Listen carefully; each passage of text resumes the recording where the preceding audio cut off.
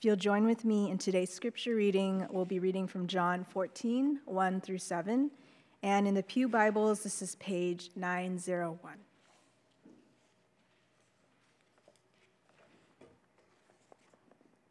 Let not your hearts be troubled. Believe in God. Believe also in me.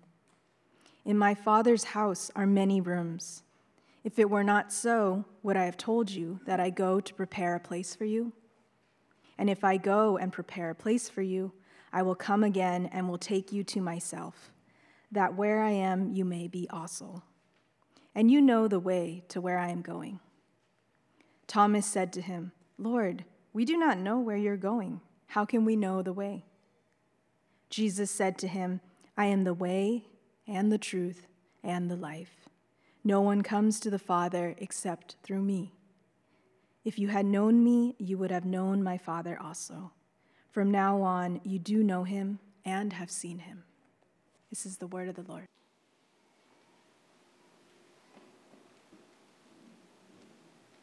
Morning. It's interesting how this Holy Spirit works and the timing of various passages that come to mind at certain times. I was at a memorial service yesterday where this was the passage that was being spoken of a dear friend who was pretty instrumental in regeneration getting started. He's a former elder of a church in San Francisco who at the starts of regeneration allowed us to do midweek Bible studies out in San Francisco. So we actually had this site Wednesday nights at this place called Dolores Park Church. And then a whole bunch of those people actually, when we moved to this facility, helped us redo everything in here because they had a bunch of handy people that did plumbing and electrical and all these things. And they would come out every Saturday, and this individual was part of that group. Not only that, but as I told many of you last week, our dear member and friend Howard was in hospice care, and he passed away this past Monday.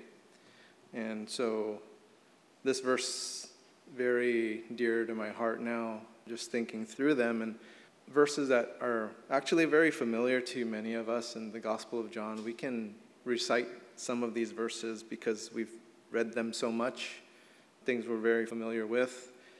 And we're early on in what is called the Upper Room Discourse. And in this chapter where Jesus is betrayed, where Jesus is denied, not this chapter, but in the discourse. And some of these verses, like verses 1 and 6, we've heard these things very many times. Like, let not your hearts be troubled. Believe in God. Believe also in me. I think a lot of us can recite that. Verse 6 is something that many of us can recite. Jesus said to him, I am the way and the truth and the life. No one comes to the Father except through me. We know these verses. Now, a little bit of context to set the stage before we jump into the passage this morning is just a reminder of kind of the feelings in that room and how people were interpreting what Jesus was saying. The feeling in this room is initially one of celebration because it's the Passover, but then it suddenly turns really heavy because Jesus is sharing that he's troubled in spirit. So no doubt that the others probably sense that in their teacher.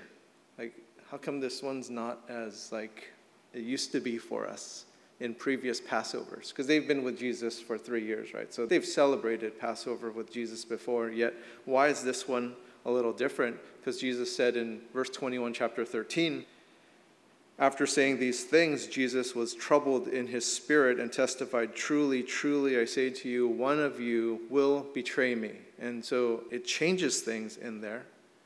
And so like I've said to you before, I confess to you in my heart that in this time, it has a different feeling for me reading this because, yes, my heart is troubled. And how uncanny the Lord is in terms of allowing us to experience things different ways. And even though I know this passage really well, I've never felt as troubled during this time to understand like that troubled feeling, and getting to that place of that troubled feeling has never been as like in arm's reach for me to be able to feel this.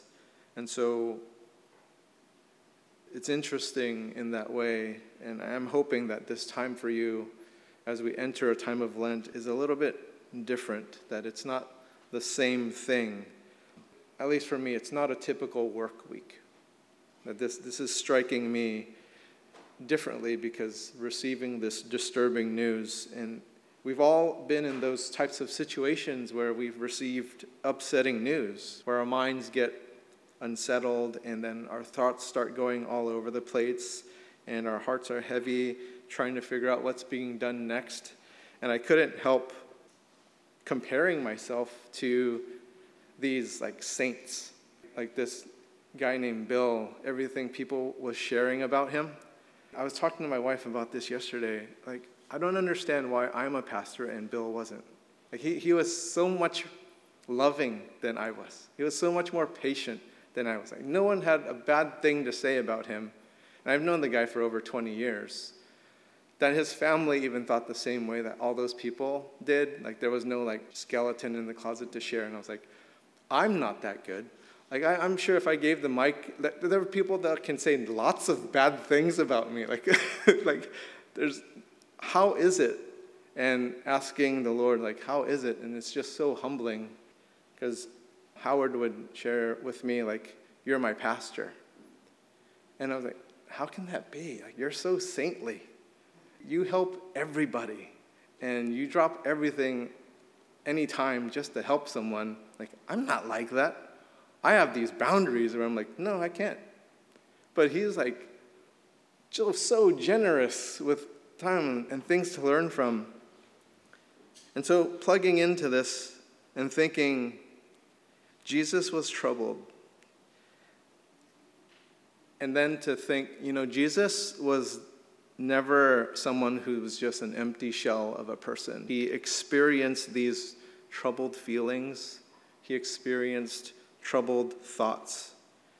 And in his case, this amount of stress, this immense amount of stress, knowing what was going to happen to him in a matter of hours.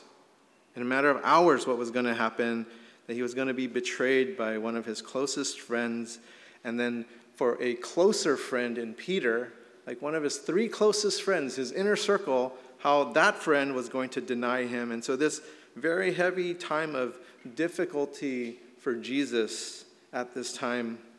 And yet in the middle of this really heavy time, you notice that Jesus never loses self-control. Never. And he's actually the only one who knows exactly what's going to happen to him, what is about to happen while his closest friends are already there enjoying a meal together, while they are clueless about what's troubling Jesus' heart. They are oblivious to the weight on Jesus' shoulders. And even through this tremendous difficulty that Jesus is not self-absorbed, what does he actually do? He washes their feet, continues to love them, serve them, care for them, even though he knows these things, and he's totally focused on them and what they need, even though they don't even know what they need. He is still doing this. And do you see how selfless Jesus is? That during a time of his own troubled heart, he's still looking at how to care and love his disciples. And if there was ever a time that Jesus needed to take care of himself and was justified to take care of himself, this would be a time to do this. Right now. And yes, Jesus did that on other occasions where he went off to be alone with God the Father and pray, and he did take those times. But at this time, even though his heart is so troubled, he knows he needs to focus on his disciples because they needed it more, and he was going to say to them what he needed to say and minister to them about the future because he would no longer be with them physically. And so Jesus ministered to them way before they even knew that they needed it. Jesus shared about his own troubled heart in chapter 13. And then he's telling them. So I remember this other pastor, friend of mine, he was an assistant pastor out in the Angels Camp, Twain Harte area. And I would go visit him because he had this rare skin-eating disease. And so he was losing his limbs, and he was losing his ears and nose and things like that. And it's Pastor Joe, and I'd visit him each time. He'd go out to UCSF because he'd have to go out there for different amputations and things like that. So he was losing his legs, and he was losing his arms and his nose and his ears and things like that. And he would just start wasting away. Every time I went to minister to him, I didn't, because he just ministered to me. It was the strangest thing. I was like, dude, you are losing your limbs and your nose and your ears. You're wasting away. And every time I'd go in, he was like, hey, young Pastor Albert Lee, because I was young then. I was in my late 20s or something like that. And he was an older gentleman, a grandfather. And he was like, how can I pray for you? And I was like, are you kidding me? You're wasting away. You're like a stump. And he would just minister to my heart. He was always serving me. I think he already knew, I'm going away. I'm going to go be with Jesus. And you're earlier on in your ministry, and I just want to set you off. I want to make sure things are good for you. And he would just always minister to me every time. And decades later, he's still in my phone. I haven't deleted him. And just as a reminder, I can scroll to his contacts and just be like, how would Joe handle this? What would Joe say to me? And so Jesus says, let your hearts not be troubled. Believe in God, believe also in me. In my Father's house there are many rooms. If it were not so, would I have told you that I go to prepare a place for you? It's a question that Jesus is answering even though they're not asking the question. It's Jesus already knew. He knows it will be something that they're going to ask later. So I'm just going to tell you the answer now. I'm going to give you the answer ahead of time. And then he also takes the time to answer individual questions from Thomas and also from Philip. So he answers this broad question, but then he still has the time, even though he's really troubled, to address these individual questions from the other disciples. And then he's going to give them the antidote for these individual questions, even though he has this troubled heart. And he knows that they're going to have troubled hearts too. So even when Jesus himself is experiencing a troubled heart, he is giving them the cure. He's giving them the cure to a troubled heart so that they will experience the same things Jesus is already currently experiencing. Not in the absence of a troubled heart, but with a troubled heart, he is still experiencing self-control, poise, peace. To successfully go through this time of trouble, and it's likened to a doctor who knows what the cure for their patient is that is experiencing this ailment that has them experiencing trouble, and the doctor has the same disease. And the doctor prescribes what the doctor already has ordered for themselves and is taking that same medicine for themselves. And it's not to say that the doctor won't experience the same symptoms and troubles associated with a disease. But at the end, they know it's going to be fine. They know the outcome of it.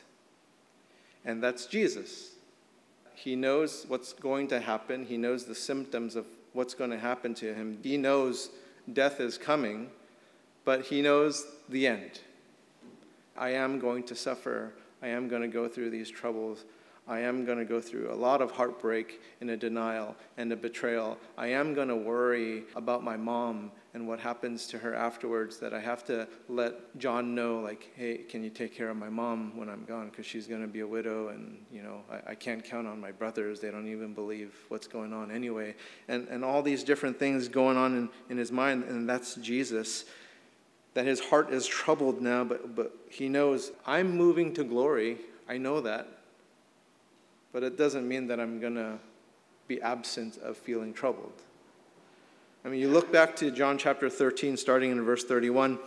When he had gone out, Jesus said, "Now is the Son of Man glorified." He knows this. He knows the end game. And God is glorified in him. If God is glorified in him, God will also glorify him in himself and glorify him at once. And he's speaking of this glory in the middle of having a troubled heart.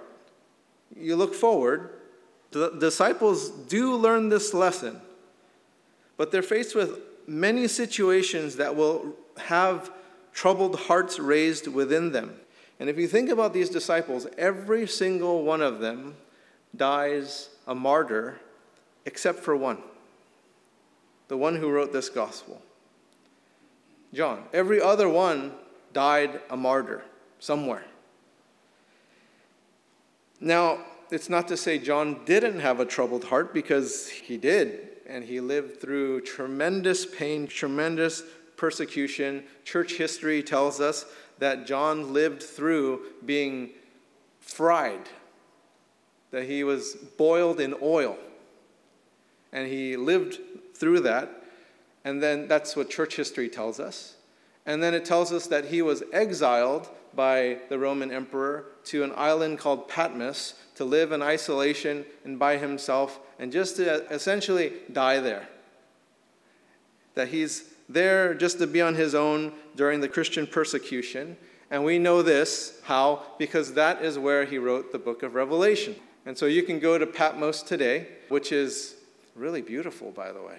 You know, you think of Santorini, like this island where party and all this kind of stuff. Well, Patmos is similar in the beauty of it all in the Greek islands, except no partying. It's just kind of like, this is where you go to visit where John wrote the book of Revelation, and that's about it. But you look out, and it's like a beautiful place. And so during this exile, he writes this book. So they did all learn what Jesus taught them, believing in him in times of trouble, and they were able to live through these times of trouble in self-control, with poise, in peace. It's a sign for those who trust in Jesus to have these qualities in times of trouble, to know that the Lord is in control. Jesus wants us to understand this, that as we go through times of trouble, that we don't lose our trust in God, that we are focused on our belief in Jesus, that faith comes through Christ. And there are people who speak of faith and belief, but who is it or what is it that belief is in? That belief needs to be in someone. That faith needs to be in something worthy of that faith and belief, right? That you can't just have belief for belief's sake. That you can't just have faith in anything for these certain outcomes. What does your faith lie on, or who does it rely on? Because does that what or who have power? Does it have authority to do what you are hoping for? That's the question you have to ask. Whatever philosophy that is, whatever ideology that is, whatever person that is, do they have the power, do they have the authority to actually do what you are hoping for? And for most people, I would say, no. It's just this empty thing, whether they just say, you just have to have belief, you just have to have faith. But in what? In who? And do they really have authority? Do they really have the power? And Jesus is saying, let not your hearts be troubled. Your hearts. Believe in God. Believe also in me. That is the who that you are supposed to put your trust and faith in. He's not just saying for faith's sake, for belief's sake. Because by believing in Jesus, Jesus goes on to explain, in my Father's house there are many rooms. If it were not so, would I have told you that I go to prepare a place for you? Now this is something that we in the West were not as familiar with. But the idea, as your family grows, there would be these additions to your house. Like in the West, we're totally different about this. Because we're thinking, can't wait till that 30-year-old moves out of my basement, right? Like there's a joke about that now, right? There's a joke like, oh, your 40-year-old moved back and he's living in the basement and playing video games. Ha, ha, ha. When are they going to move out? Like, it's like a big joke for us and things. But back in this time, it's not a joke. It's like a desire. Like your oldest child, your oldest son would kind of take on the responsibility of taking care of the parents. So the parents' home, they have grandma and grandpa there too. And as son gets married, hey, we're just going to add on to the house. And we're going to bring in the daughter-in-law. And then our grandchildren are going to live in there too. And then it just kind of keeps going, and it's generational living. And so I was in a house in a Palestinian territory called Hebron. And that's exactly what was happening. Like this huge home was there for generations. They've been there for 8 generations. They've had this for hundreds of years. And the Israeli government has even offered them $80 million to buy this plot of land. It's a 4-story house for $80 million. I was like, are you kidding me? Take it, bro. Like, it's not even that big. But then they're like, we have 4 generations living here. We've been here for many generations, our ancestors. There's no way we're selling, even if they offer us $8 billion. Never selling. And that's how it was. Adding on to it, like more generations and more generations. We're just going to add on to this. So when Jesus says, I go to prepare a place for you, there's a picture in their minds of what Jesus is talking about, that Jesus is including us, and this is very important, in his non-dysfunctional family.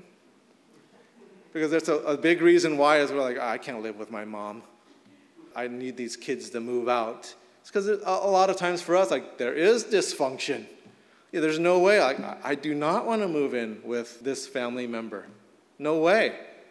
But in Jesus' non-dysfunctional family, where everyone is living together in this closeness and intimacy and care, it's actually living in harmony, not a chaotic home. And the question isn't whether there's that room for us or that place for us, that Jesus is building it out. He already knows. Hey, I got more kids coming, and I'm just going to build on top of it. And so the question isn't whether if there is a place for us or a room for us. The question is whether you're going to go there. He's already built it out for you and me. It's just whether, are you going to move in?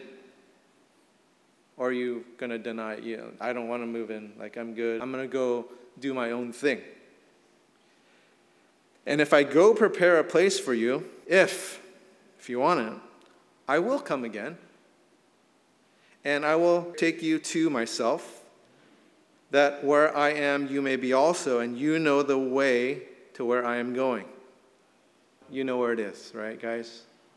I'll come back and help you navigate to go there, but you know how to get there. I told you that already. So there's a place for you, but are you going to go? Are you going to come over? How do you get there? You believe in Jesus. That's essentially the Christian gospel. Belief in Christ. And what happens next is a bit unusual in that Peter doesn't say something. Because usually he has a problem, right? Like, not me, Jesus! Or like he always has like some rebuttal and something to say, but he doesn't this time. It's actually Thomas this time, because I think Peter is still reflecting on just a few minutes before where Jesus is telling him, you're going to deny me 3 times. And so I'm thinking Peter's like just thinking like, am I? I wouldn't do that. I can understand it. And so as they're having this conversation, I think in the back of his mind, he doesn't say anything because he's still reflecting upon what Jesus told him about his denial and just kind of like questioning himself and like fighting within himself. Like, there's no way I'm going to do that. No way. And so it's actually Thomas that says something, because we don't even hear from Peter until chapter 18 at the denial of Jesus. But then we know that Peter recovered, that Peter believed, And he was so deeply impacted by these words in the upper room that you look at how it affected him in 1 Peter chapter 1, starting in verse 3. This is what he writes many, many years later, and he writes this: "Blessed be the God and Father of our Lord Jesus Christ." And think about all the things he learned in that upper room discourse and plug into like what he's writing here in 1 Peter now. "According to his great mercy, he has caused us to be born again to a living hope through the resurrection of Jesus Christ from the dead, to an inheritance that is imperishable, undefiled, unfading, kept in heaven for you." Now, I know there's a room for me. He told me, "Who by God's power are being guarded through faith for a salvation ready to be revealed in the last time." And you think back at this time, after the upper room discourse where he fails miserably. How? He did deny Jesus 3 times, just as he said. He fails miserably, and he remembers when Jesus told him, "Simon, Simon, behold, Satan demanded to have you, that he might sift you like wheat, but I have prayed for you that your faith may not fail, and when you have turned again, strengthen your brothers." Right, that was back in Luke chapter 22, verses 31 through 32. What is Jesus' cure for a troubled heart?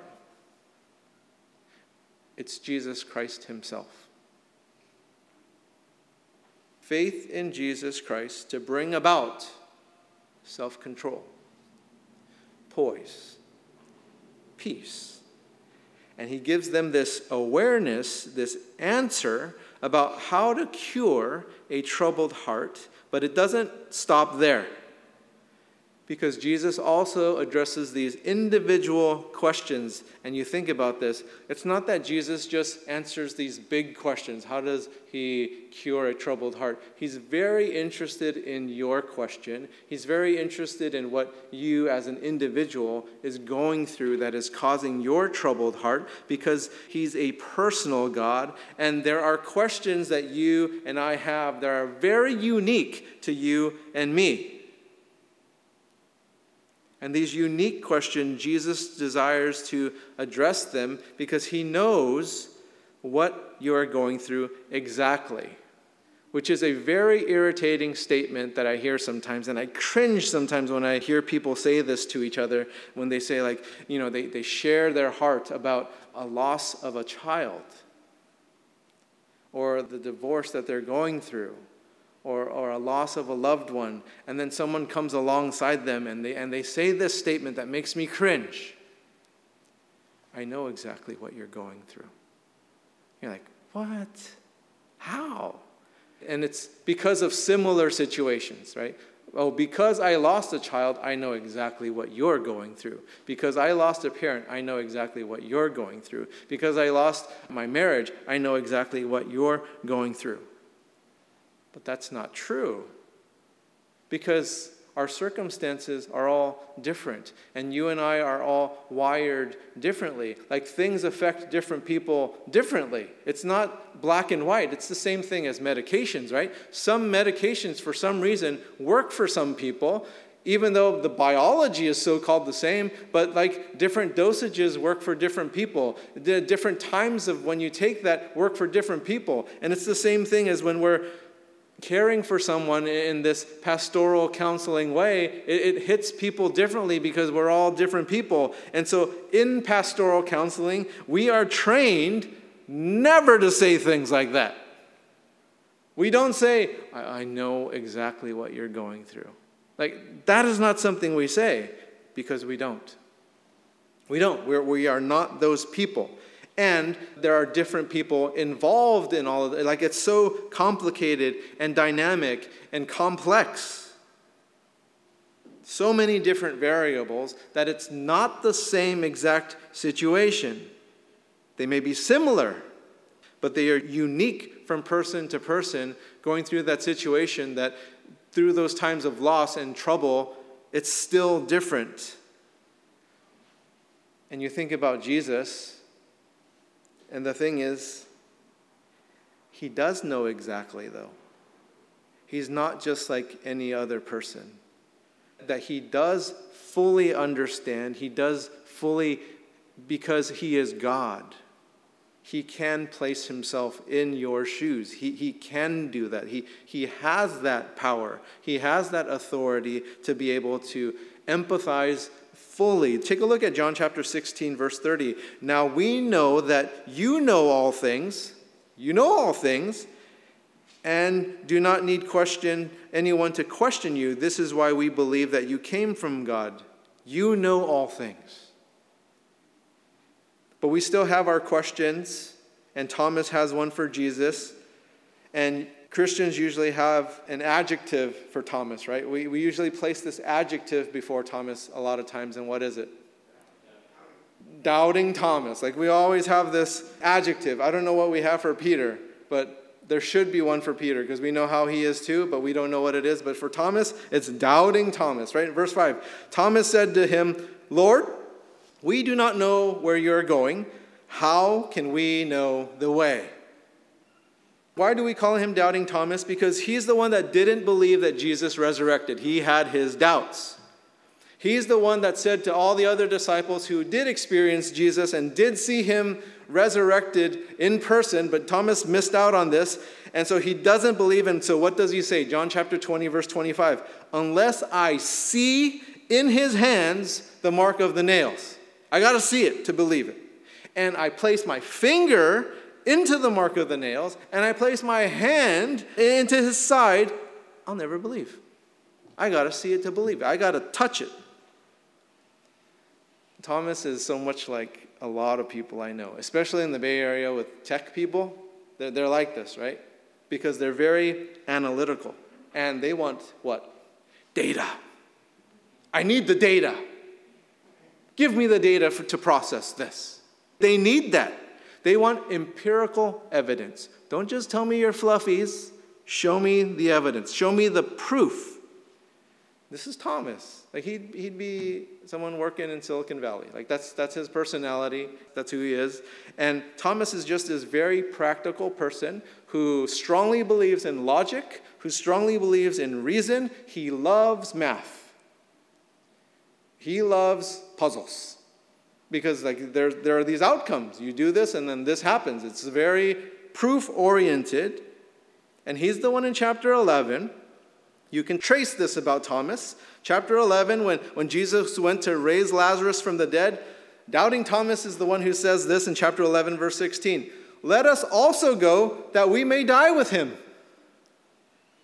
Now, I don't quite know what he meant by that, if he meant that they should die with Lazarus, because that's like his analytical mind saying like, hey, this happened, so we should just die with him, or that he's being really sarcastic and he's saying like, Martha and Mary are going to kill us because we took so long, and so we're just going to die. Or, if we go to Jerusalem now, and if everything what you're telling us is true, we're going there to die. Just not sure what he's meaning, but from all these various examples of the type of person we see Thomas is in this chapter, in chapter 11, in chapters to come, when he's saying, like, I got to put my finger there, I got to put my hand in there. He's a very cynical person. He's a realist, right? He needs data. And before any of that happens, he's very pessimistic of what is being told to him. Before he can see proof, he's very pessimistic of what people tell him, which also means he's faithless. He's more faithless than the others because he's someone that has to see to believe. What is faith? You don't need to see. And he's not listening to what Jesus has to say. And he says, unless I see in his hands, or I place my finger in his hands, or I place my hand in his side. You see how faithless that is? Because if you're just needing those senses of sight and touch, like, that's not how we have faith in Jesus. How do we have faith in Jesus? Romans 10, verse 17, so faith comes from hearing, and hearing through the word of Christ. And Thomas is really reliant and dependent on himself to interpret what's happening, and he's not listening to what Jesus is saying in that discourse. The word of Christ. And there are people like Thomas in our churches today, especially in the Bay Area, very data-driven. And so, of course, so valuable are these people to our church because, yes, we need people like that. They're valuable, but let's not fool ourselves. We're still pessimists. I'm in this camp. I love data. I love interpreting and I love researching. And I love doing the things I need before making an investment or putting things, a large chunk of money in something. I need that stuff. But I also confess I probably need more help in developing trust without seeing, without touching, because sometimes that realism holds us back from experiencing something fully. In verse 5, Thomas said to him, "Lord, we do not know where you are going. How can we know the way?" And Jesus responds with what is familiar to very many Christians. Jesus said to him, "I am the way and the truth and the life. No one comes to the Father except through me. If you had known me, you would have known my Father also. From now on, you do know him, and I have seen him."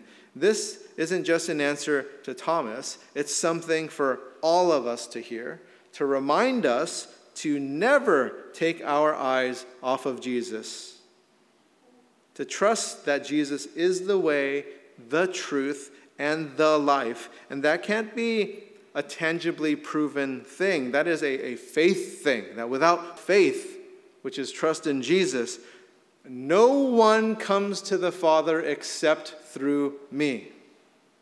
Now, there's a book that I highly recommend. It's a book that all the interns that have come through Regeneration in years past have read it. And if people are to ask me, hey, what's a book that you recommend that I read? This one's at the top of the list. And it's a book from Thomas Kempis. And it's called The Imitation of Christ. You might be able to find it in the bookshelves over there, but most likely not, because when I recommend it, somebody's probably already taken it. But here's a quote from that book. "Without the way, there is no going. Without the truth, there is no knowing. Without the life, there is no living." And so in our world, this is not a very readily accepted doctrine. Most people here do not like this because we love inclusivity. That is a big buzzword for people here in the Bay Area. Inclusive. But you'll notice this is very exclusive. Extremely exclusive. Because Jesus is saying, I'm the way. I am the truth. I am the life. He's not saying, I am a way. I'm the way, the truth, the life. No one comes to the Father except through me. Our only opportunity to God is through Jesus Christ. That's it. There's no other option. If there is, please show me. Because living in our context, in our world, it would be much more relieving for me, quite honestly. It'd be a lot easier. And it's so much the same thing for a lot of the doctrines in the Bible. Like, it would be so much easier for us to have like this more universal inclusivity. And people hate exclusive claims like this. They hate it, even though it's a reality. It's a reality, isn't it? Like, you look at our world today and how things equal out to each other, many things are exclusive. Not everyone can do the jobs that you guys do. Not everyone lives in the places that you live. Like, there's a lot of exclusivity in many things in our life. Like, that, those are the natural outcomes of things in our life. And it's things like this in verse 6 that have people upset and look at our Bible and our gospel, and they do not like this message. But the thing we have to take into consideration is it's not our message. It's not my message. It's not something that I'm saying like it's coming from me. This is the Christian message. This is what Jesus said. It's Jesus' message. And I would encourage you, as you have trouble with this, that you go out and test it. Test what Jesus said. Jesus said, I am the way to the Father. And so for you to ask, is there another way? Test it. Look for it. Like, is there another way? And test it.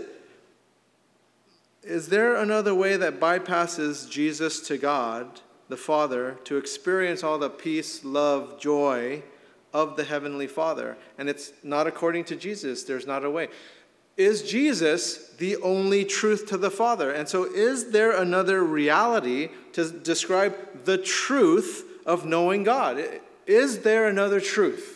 And again, you have to look at whatever it is. Does it have power? Does it have authority for those things? And again, I am the life to the Father. Is there another means to eternal life? If you think there is, does that thing or that someone have power, authority to lead you to that? And so Jesus is saying to doubting Thomas, he's saying to us, stop interpreting the world through your own limited eyes. Stop it. And listen to what I am saying, and whatever it is, fix your gaze on me, on Jesus. Stop relying on yourself and what you see and what you can touch. Stop relying on yourself. And then what comes is Philip. Philip is the next question, and he's wired differently than Thomas. And he's not the I have to see it to believe it type, but he listened to what Jesus said, and he comes up with this request for Jesus. Verse 8, Philip said to him, Lord, show us the Father, and that is enough for us. And so he's saying, hey, Jesus, if you show us God, we're done. We're all good. Just do that. And Jesus said to him, verse 9, have I been with you so long, and you still do not know me, Philip? Whoever has seen me has seen the Father. Like, Philip, you've already seen the Father. Duh. Like, me. How can you say, show us the Father? It's like, I'm here. And so, Philip, how can you follow me for like 3 solid years? And you don't know me, and you're asking, show us the Father? Like, I'm right here. And so the problem isn't showing us the Father. The problem is that Jesus has been with Philip for 3 solid years, and Philip still doesn't see Jesus for who he is. And the words Jesus spoke were words of the Father. Look at John chapter 12, starting verse 49. For I have not spoken on my own authority, but the Father who sent me has given me a commandment what to say and what to speak. And I know that his commandment is eternal life. What I say, therefore, I say as the Father has told me. You know, that was pretty recent. That was just 2 chapters ago that he shared this. And all that you have heard, all that you have actually seen, and you still don't know? Jesus has revealed the Father's will to them. He revealed God's heart to them. He revealed God's power to them. And Jesus told Philip, whoever has seen me has seen the Father. Now going back to verse 10 in chapter 14, do you not believe that I am in the Father and the Father in me? The words that I say to you, I do not speak on my own authority, but the Father who dwells in me does his works. Believe me that I am in the Father and the Father is in me, or else believe on account of the works themselves. You've seen all the miracles, Philip. Truly, truly, I say to you, whoever believes in me will also do the works that I do, and greater works than these will he do, because I'm going to the Father. Whatever you ask in my name, this I will do, that the Father may be glorified in the Son. If you ask me anything in my name, I will do it. The verses from 6 through 13 they have more references to the Father than anywhere else in the Bible. If you just kind of look at how many times the Father's repeated, it's a dozen times. It's 12 times. So what is John getting across and repeating this over and over again, 12 times through verses 6 through 13? You need to know who the Father is. That Jesus and the Father are one. Like, how many times do I have to tell you guys in the Gospel of John, Jesus and the Father are one? That you need to trust the Father. You need to trust Jesus. Philip, you've been with me this long, and you still don't know him. You don't know God as loving, gracious, merciful, redeeming, saving, kind. And this is really possible, isn't it? Because it's not just Philip that does this, but we do this all the time. We do this all the time. This describes some of us and some people we know who claim to know Jesus. Jesus has been with us for some a very long time. We've been walking with Jesus a long time, and how often we don't fully comprehend what we have in the gospel. And like Philip, people, some of us, we've been hanging out with Jesus a really long time, and yet we don't really know him. You know, we've been coming to church, we've been reading our Bible, we've fellowship, we've witnessed all these things, but the thing is we really don't know him. And the question for us this morning is that one of us? Is that you? Because plug your name into this. Because can Jesus say this about you? Have I been with you so long, and you still do not know me? Fill in your name. Because this is a very important question for us to understand. Just plug in your name into that question. How have I been with you so long and you still do not know me? Put in your name. Especially if you have a troubled heart. And if that is true for you, if you are a Philip at this current time, it's not to say you can't change, because obviously he does. Because who does he become known as? Philip the evangelist. He totally changes. He becomes known as the evangelist. And you can ask Jesus to know him. He is the way, the truth, and the life. Without the way, there is no going. Without the truth, there is no knowing. Without the life, there is no living. And in John chapter 14, verse 6, Jesus said, I am the way and the truth and the life. No one comes to the Father except through me. May we trust in Jesus. Let us pray. Lord, how humbling a question, because there are many of us that have followed you for a very long time, that we know your word. We can recite verses like verses 1 and 6. We know them. And yet at the same time, like Philip, we make these statements that show that we really don't know you. And many of us are like a Thomas in that we lack faith. We need like this data, and we need these things that lead us down a path that don't allow us to exercise faith. And so I pray, Lord, that we are forgiven of those things. We know that you redeem those sins in us, because we can look at Peter, who denied you, and how you used him so mightily. We can look at Thomas, who doubted you, and how you used him, and he died a martyr for your church. We can look at Philip, who had these questions, even though he was with you for so long, and you use him as a mighty evangelist. We have these examples of your restoration and your redemption, and it isn't too long to take for you to change who we are. I pray for that internal change in us, Lord, to bring us more into likeness of you as we imitate you, in Jesus' name. Amen. We're going to have people up front to pray. Susanna in the right front pew, and Mike will be in the left front pew.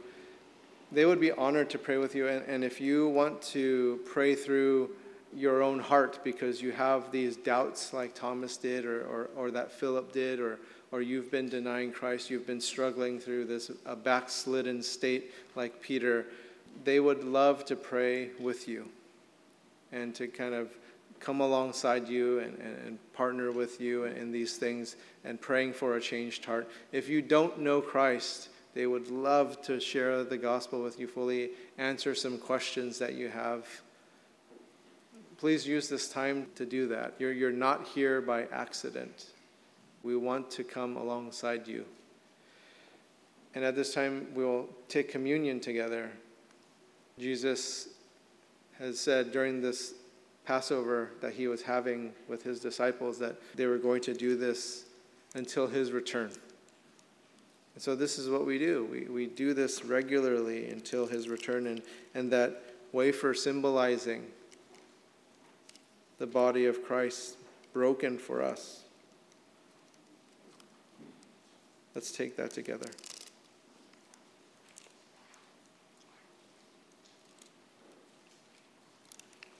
And the blood of Christ spilled for us, for all of those of us who are like a Peter, a Thomas, a Philip. He redeems us. In Jesus' name.